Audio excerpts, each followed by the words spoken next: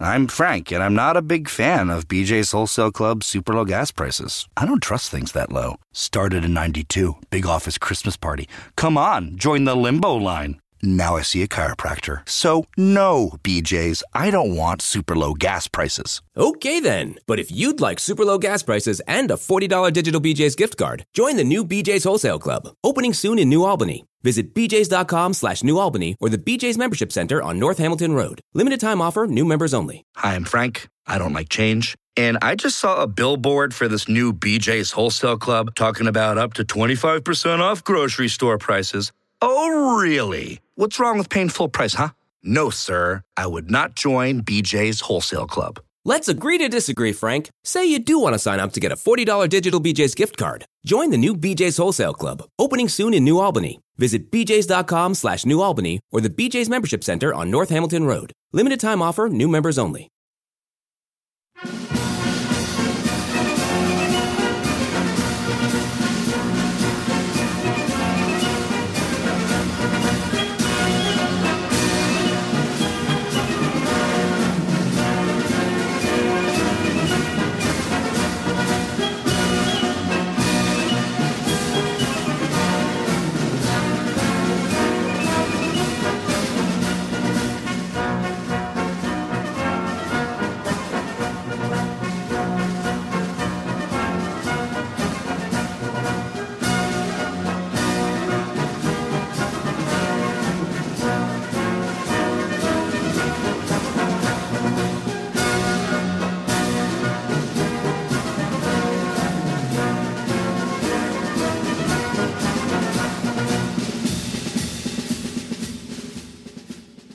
Hello there, and welcome to This Week in History, with me, your host, Daniel, the Viking Gamblin, the Viking being a nickname. I apologise to those of you who don't know, but if you ever have a look at me, you'll understand why. This year I'm starting a new podcast regarding history, historical facts, historical information, and hopefully we'll give you guys something decent for you to listen to, trying to cover some of the most important aspects of history, some of the biggest things in history, and I'd like to try and cover them on a weekly basis. Sometimes obviously that's not going to be possible, but I'm going to do everything I can to make sure we get an episode out every single week. So welcome to 2020. Hope everybody's had a good new year. And I thought, what more of a fitting way to start a new year than to cover the 1st of January for our first week. So the 1st of January, we're going back to 1863, which was the Emancipation Proclamation. So for those of you who don't know, the Emancipation Proclamation was Abraham Lincoln, his introduction for the abolishment of slavery in the southern states of America. So Abraham Lincoln, being the 16th President of America, he was President from 1861, which was the start of the Civil War, to 1865, believe it or not, the end of the Civil War, where he was assassinated by John Wilkes Booth. So many of you probably aware of that anyway. So, on to the Emancipation Proclamation. So it was first introduced on September the 22nd in 1862. So it was actually introduced the year before. Now, it was introduced due to the fact that the Union needed to do something. They had to do something to change the direction of the Civil War. Now, during the American Civil War at this time, the Union had suffered many, many defeats, and they were not looking in a good shape for the rest of the war. So Abraham Lincoln gave the Confederates 100 days, so there was 100 days between the 22nd of September 1862 and the 1st of January 1863. He gave them 100 days to basically to put down their guns, to stop fighting, and then that would be the end of the war and they would free the slaves. If they refused, then they were going to free the slaves anyway, so they didn't really have much choice in the matter. So the introduction of it did actually change the direction of the Civil War, and it did give the Union a slight upper hand. So at this point, like I said, in history, the American Civil War was causing a few stirs around the globe. A lot of people didn't really understand it. There was, even now, I believe, people don't really understand it.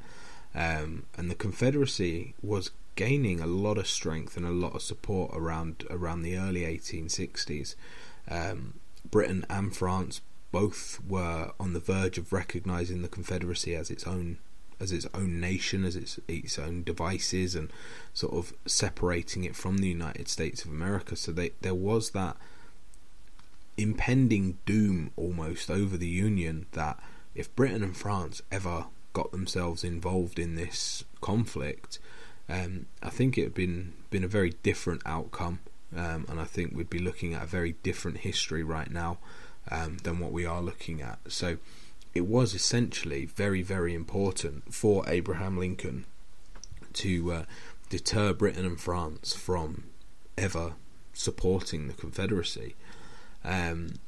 So with that, he brought out the Emancipation Proclamation. Now, obviously, that wasn't the only reason behind it, but it did play a big part in it. So, like I said, many people, and myself included, until I sort of researched this, believe that the Emancipation Proclamation was Lincoln freeing every slave in America, and that was the end of slavery. That's not true. So that shocked me a little bit to sort of realise that, and from what I'm aware, from sort of listening to other people and other historians, that in America you are sort of taught that he did free the slaves. Whether that's correct, whether you are taught that or not, I'm not a professor in America, but it's very broad. It's a lot deeper than that. He didn't necessarily free every slave on that day. There was a lot behind it, although in the end Lincoln did.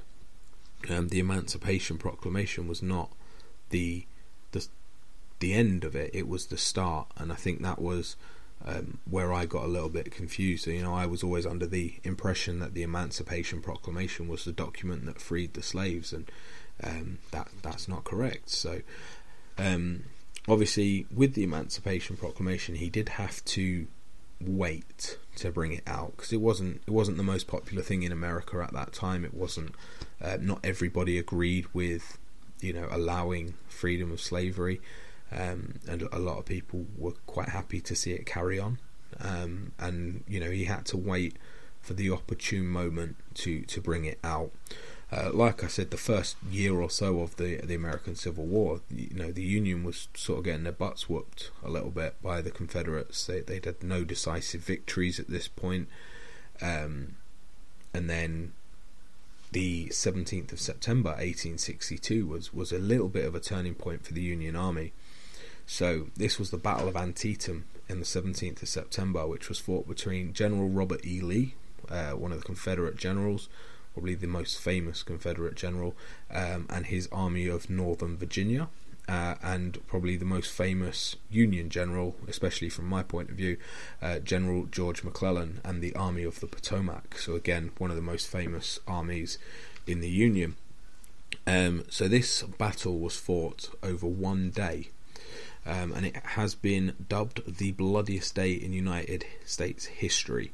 There was 22,717 men dead, missing or wounded. So although Gettysburg is probably the most famous and definitely the most bloodiest battle, Gettysburg lasted 3 days. Antietam was 1 day. So quite a bit of a difference. 22,000 dead, missing or wounded in 1 day. I mean, that's almost... that would have taken them days to count the bodies, let alone anything else. I mean, it's just unheard of, absolute savagery when you look at it. It's but and the worst bit I think was that, and this it goes the same throughout all history, as such a barbaric event like that is used to create something good, and I think it's it's a very strange tactic, but propaganda is wonderful. It's worked throughout history, and because there was no decisive winner at Antietam, it gave Lincoln and the Union that chance to finally sort of say, this was our victory. We took it. There was a slight tactical advantage to it, but from everything I've read, there was not a huge amount of win either way. So he used that as a tactical spin to introduce the Emancipation Proclamation 5 days later, and used that as sort of a stepping stone to freeing the slaves, or to at least sort of damaging the Confederacy. So, like I said, contrary to popular beliefs, Lincoln did not free all the slaves on that day. On the 1st of January. It was not his goal anyway. His goal was not to free the slaves when the war started. Lincoln wasn't necessarily bothered about the slaves. He was.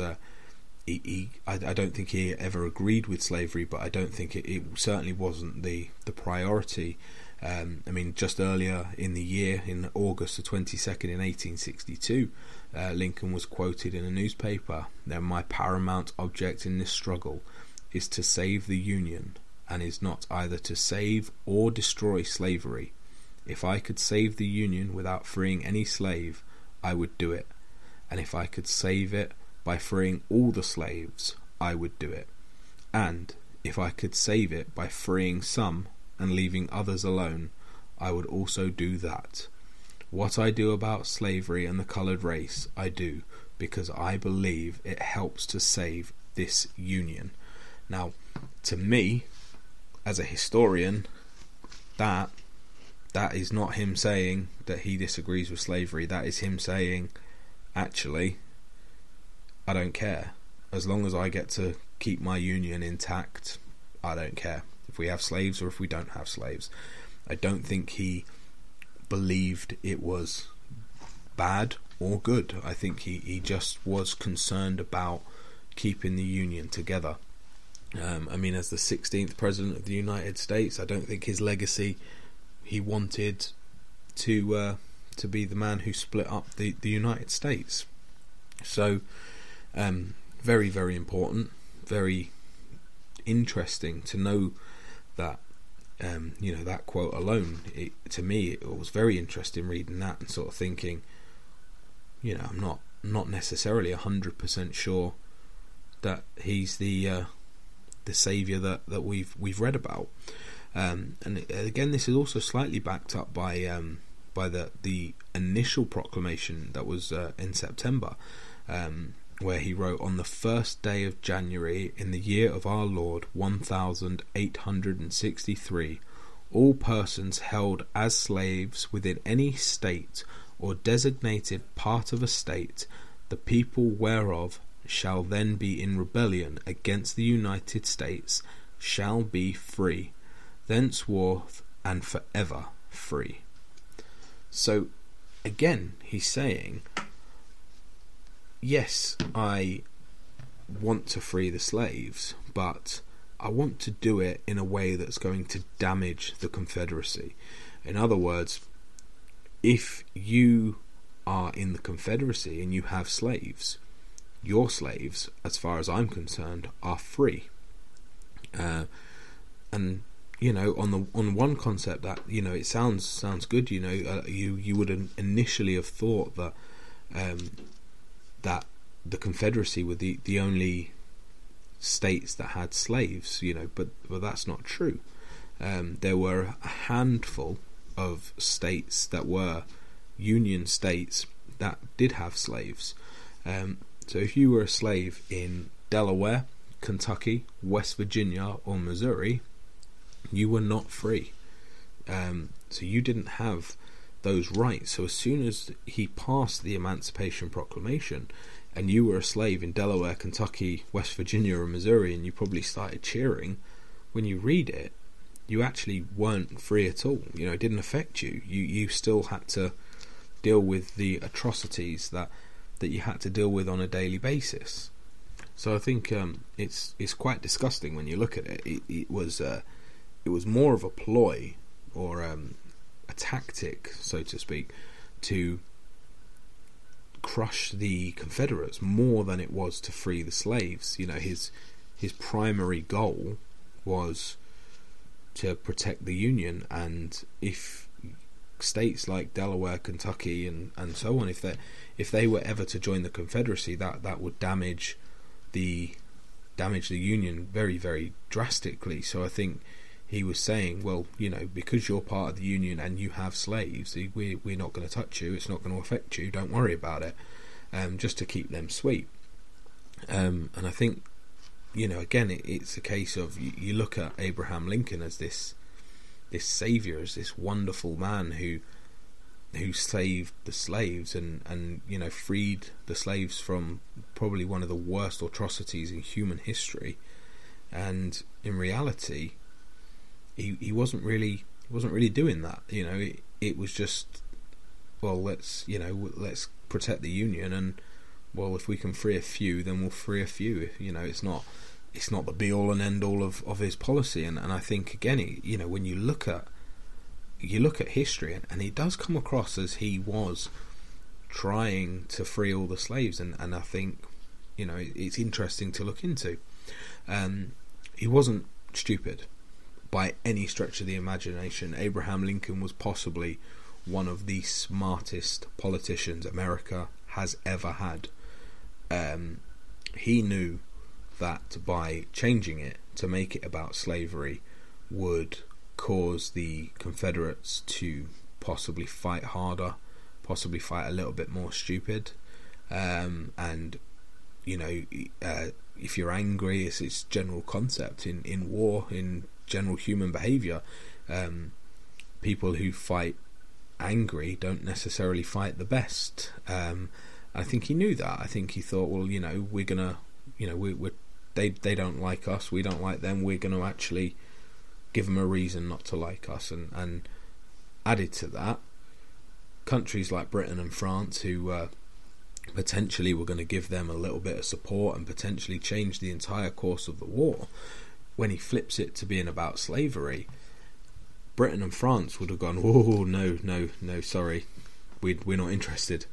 You know, Britain abolished slavery in 1833, thanks to William Wilberforce, one of the men behind the abolishment of slavery, actually not far from my hometown, in Hull.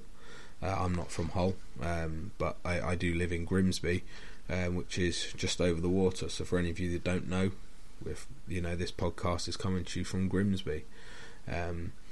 So, you know, he was, slavery had been abolished in England for over 30 years by this point. France, respectively, had abolished slavery in 1794. For those of you who do know your history, France did reinstate slavery in 1802 for the Napoleonic Wars, but then abolished it again completely throughout their colonies in 1848.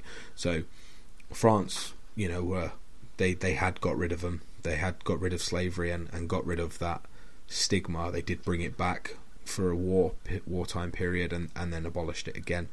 I know someone would have called me out on that when I say they abolished it in 1794. So for countries who had already distanced themselves from slavery to then be told, well, actually, if you back this Confederate government and this Confederacy, you will be supporting slavery. The British, Queen Victoria, couldn't be seen to have anything to do with that. Not only that, I mean, at this time, Queen Victoria and Britain, they were dealing with their own problems around sort of the 1860s, the exploration of the world. Britain was trying to expand the empire. There was a lot of things going on in Britain that, you know, they didn't really want to burden themselves with something that could have given them a bad name, you know, or let's be honest, a worse name than what Britain already had at that time. So, like I said, the Emancipation Proclamation, it was effective and it wasn't effective. There were pros and cons for it. The pros being it it gave freedom to certain slaves. It gave certain people that ability to have the moral high ground. I would say, you know, the Union had that moral high ground, that ability to turn around and say, you know, well, yes, we're fighting a war, but we're fighting for good. You guys are fighting for evil, and that, I think, was very, very important to sort of the propaganda throughout the States at this time. You know, the other thing that I do think needs, you know, one of the negative things, and it does need to be noted, was if on January the 1st, 1863, your state or your town or your area was under Union control, you were not a free slave. So like I said, the 4 states of Delaware, Kentucky, West Virginia and Missouri, those slaves were never freed on that date. But also the state of Tennessee. Now, Tennessee was under Union control at the start of 1863, and therefore any slaves in Tennessee at that time were also not free. And the same goes for the southern part of Louisiana, when the city of New Orleans, probably one of the most famous cities in the world, you know, they weren't free. You know, they didn't have that ability. I mean, I think especially for New Orleans, you know, to look at the rest of Louisiana and, you know, think, you know, they're under Confederate control and we're under Union control, but yet we're still being treated the same. What's the difference? You know, how are these guys any better when we're not free, but yet we're under the control of a government who want us to be free? You know, the other thing to note in this time frame was, you know, just because you're officially, if you were in a Confederate state, you were officially a free slave, a free man, not a free slave, you were a free man or free woman, it wasn't like you could just get up and walk out. You know, if that was the case, I think that would have happened years before.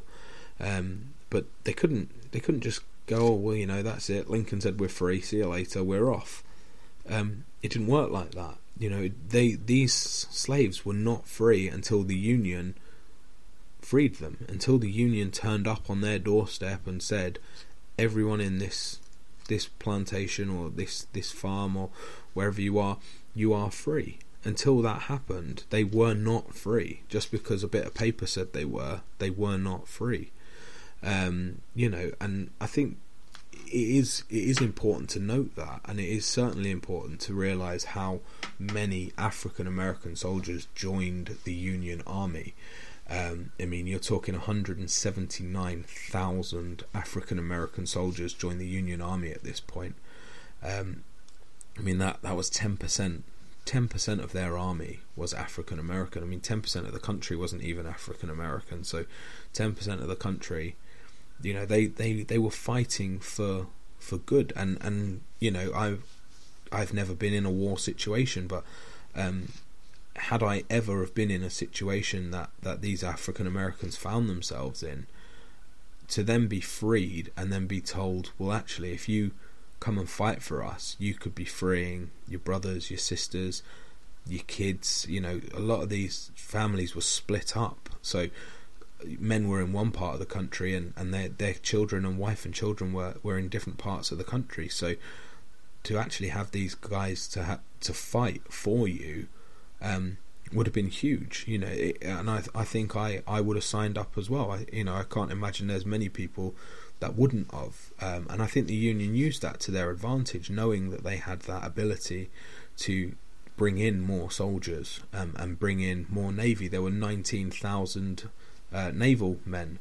I mean, you're talking nearly 200,000 people there, African Americans that came to fight for the Union, that came to fight for freedom, and it's a lovely story, you know, to think that they came to fight for a cause that, you know, had been introduced by somebody, and not just somebody by Abraham Lincoln. He introduced this freedom of slavery, and I think a lot of people did.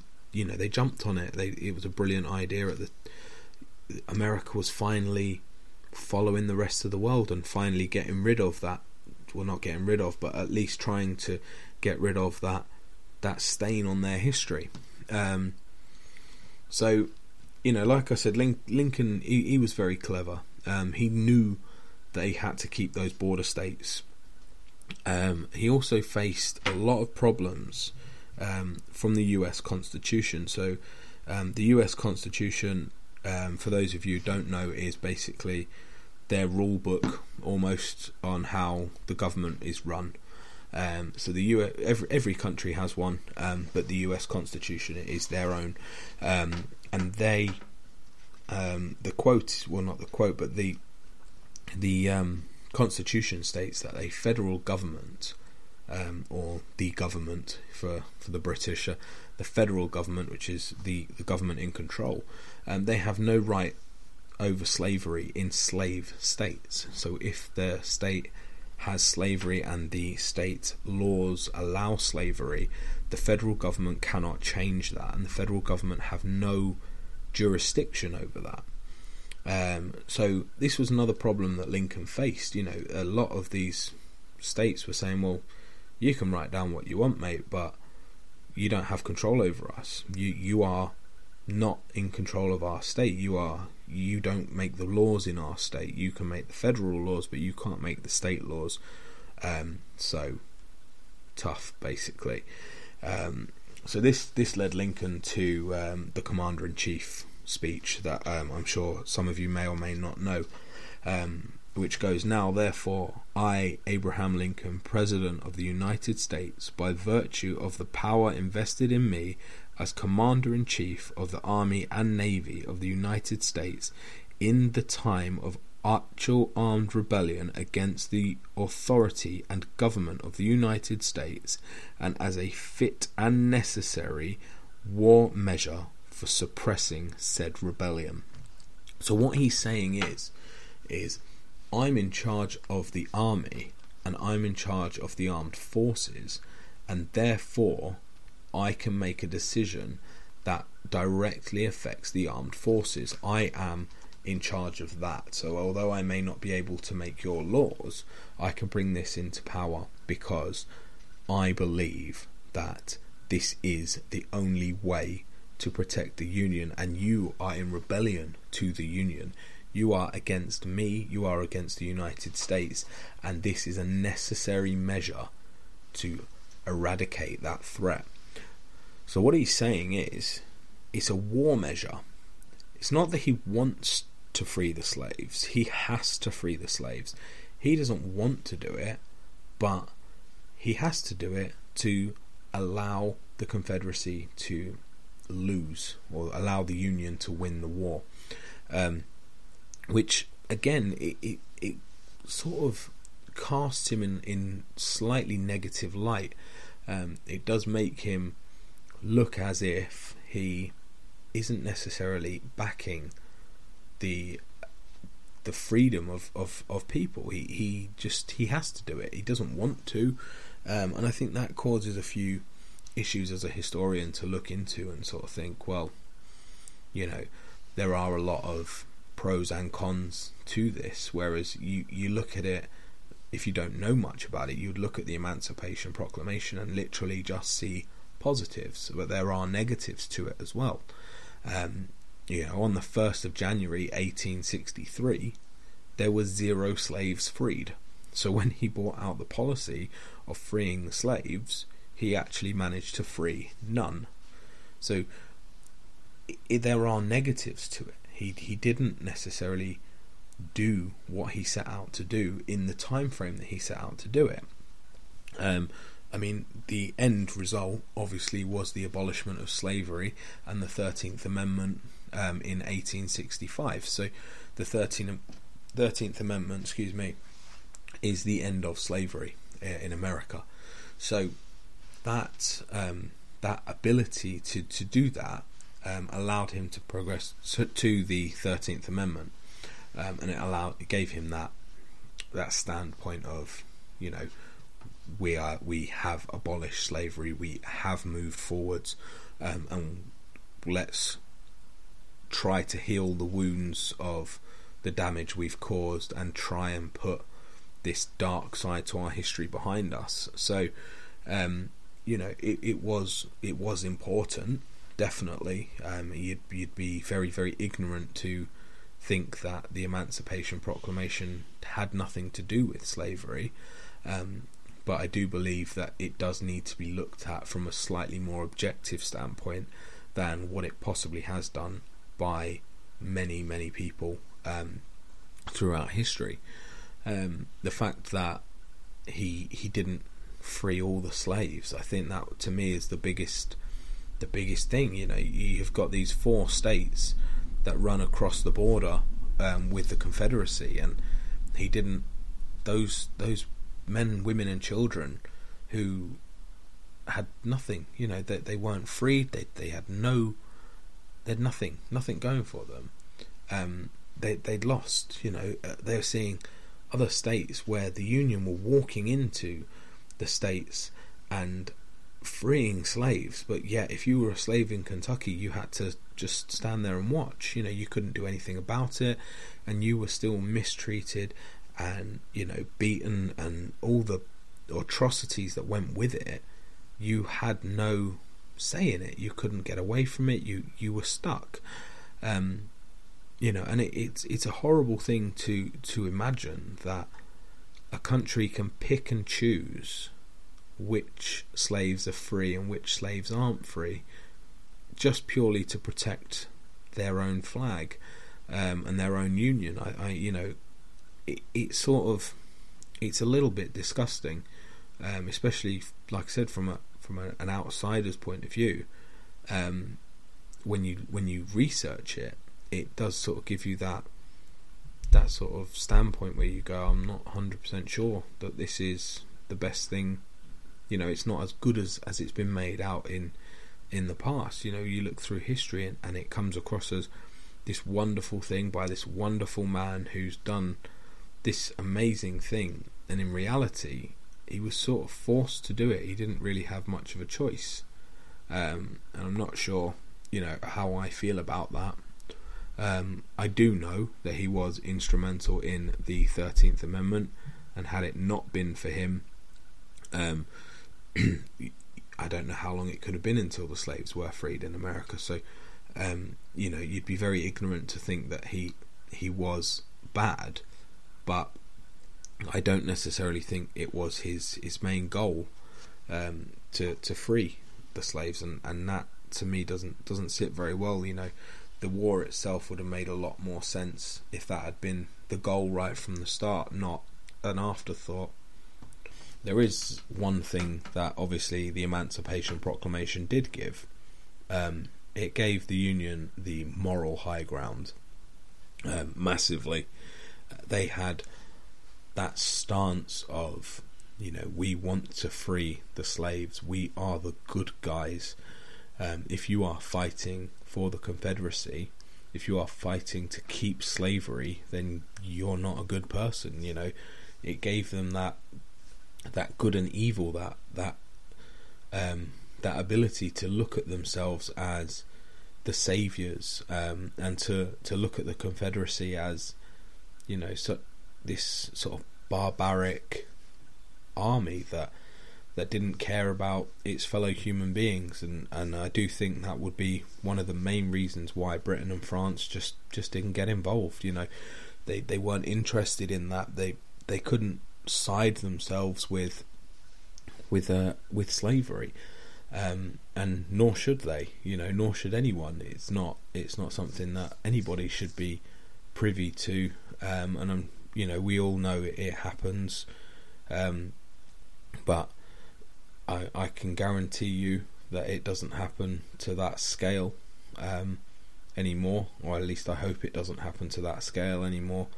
You're talking hundreds of thousands of people in some of the worst conditions ever, just not treated like human beings, and it's a basic human right to be treated with a bit of dignity. And that, you know, slavery is just a huge stain on modern history, really. It's a stain on the British history, it's a stain on American history, it's a stain on everyone. It wasn't a good part of British society, that's why we abolished it. It wasn't a good part of American society, that's why they abolished it. But knowing what we know now, I hope that, you know, history doesn't ever repeat itself, and we are never put in a situation where Honest Abe or someone similar has to come along and, you know, do something that should never have had to have been done in the first place. So anyway, that was my information, my stories on the Emancipation Proclamation from the 1st of January 1863. So I do hope that you learned something today. I do hope that there are some things you can take away from this. You know, the whole point of my podcast is to inform, to help people. If you're doing any subjects at school, university, college, I am a qualified historian, so I do hope that, you know, any of this can help you, and if it does, wonderful. If it doesn't, then I hope you enjoyed listening at least.